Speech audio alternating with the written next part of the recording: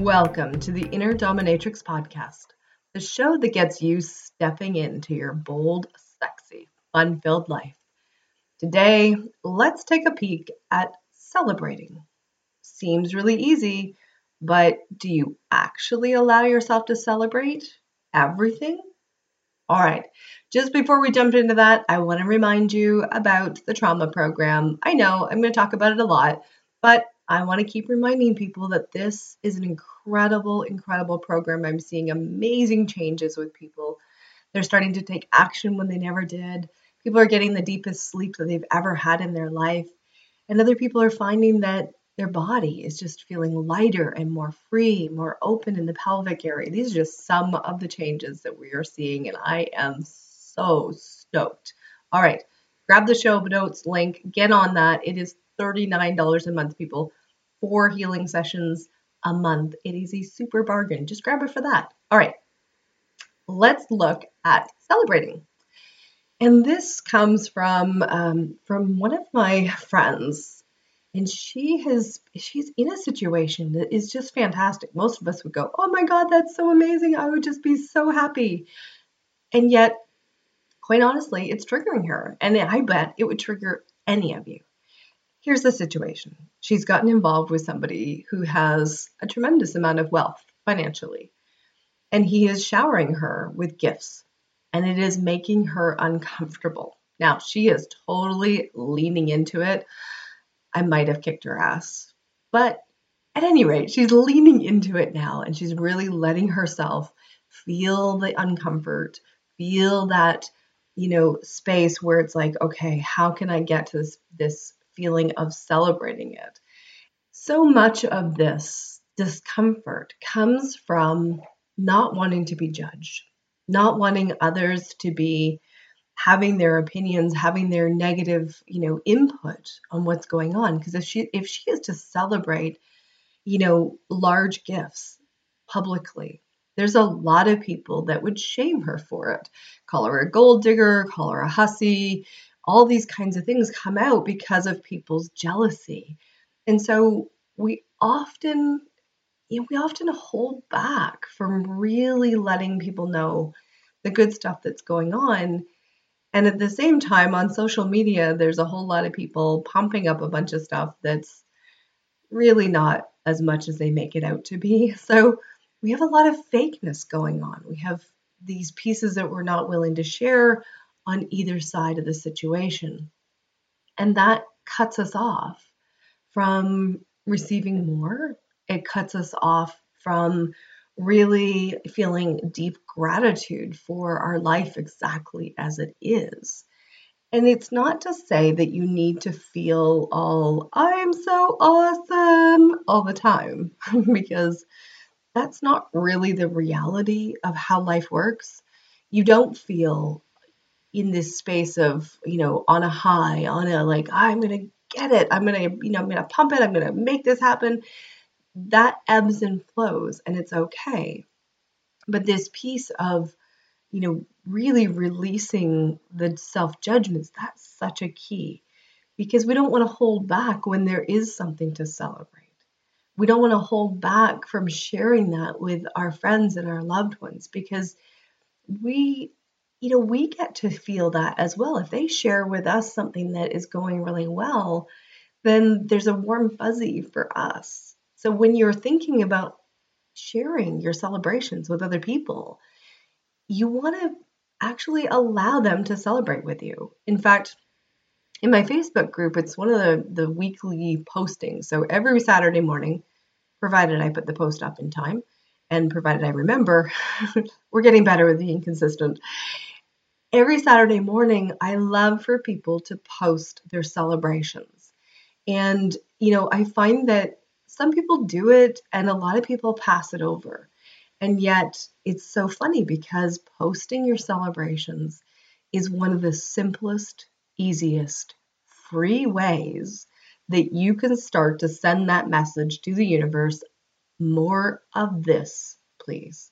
More of this feeling. Whatever it is that's going to bring this feeling where I feel great about this.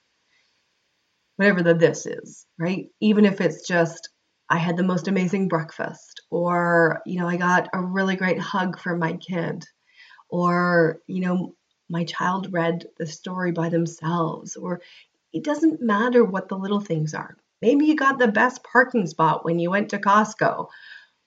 It doesn't matter. What matters is that we take that moment to celebrate, because that feeling of celebration and gratitude actually helps to push out all the other negative stuff out of our body, if we want to call it negative.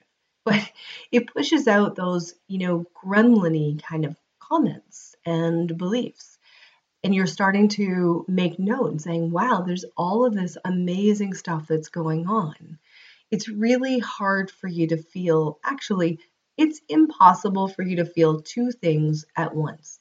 So if you're struggling with feeling down, hard on yourself, lost, maybe even a bit depressed, switching over to some genuine gratitude and celebration pushes the other feelings out. So the more you want, or the more you want that depression to go, the more you want those negative thoughts to go, the secret is switching gears. Switching gears to the gratitude, switching gears to the celebration.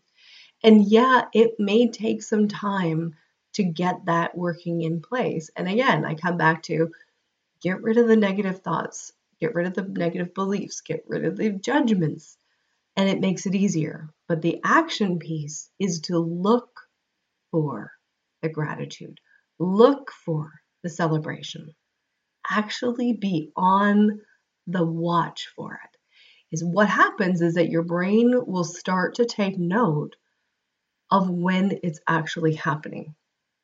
So when you ask your brain a question like, I wonder why it's so easy for me to celebrate the little things, you're going to start to shift those gears to being looking for the little things that are worth celebrating.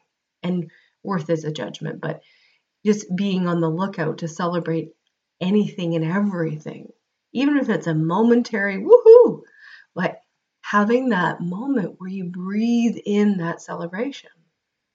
And you keep doing that over and over again. So the combination approach of busting out the negative beliefs, busting out those programs that don't work for you anymore, and taking action to continually look for and celebrate anything and everything that you can celebrate, that's going to lock it into your system. Now, gratitude energy and celebration energy are slightly different. And I know I've talked about gratitude in the past on a previous episode, so you could go back and visit that one and dig in a little bit deeper into the gratitude specifically. But each of them are really great for resetting your nervous system.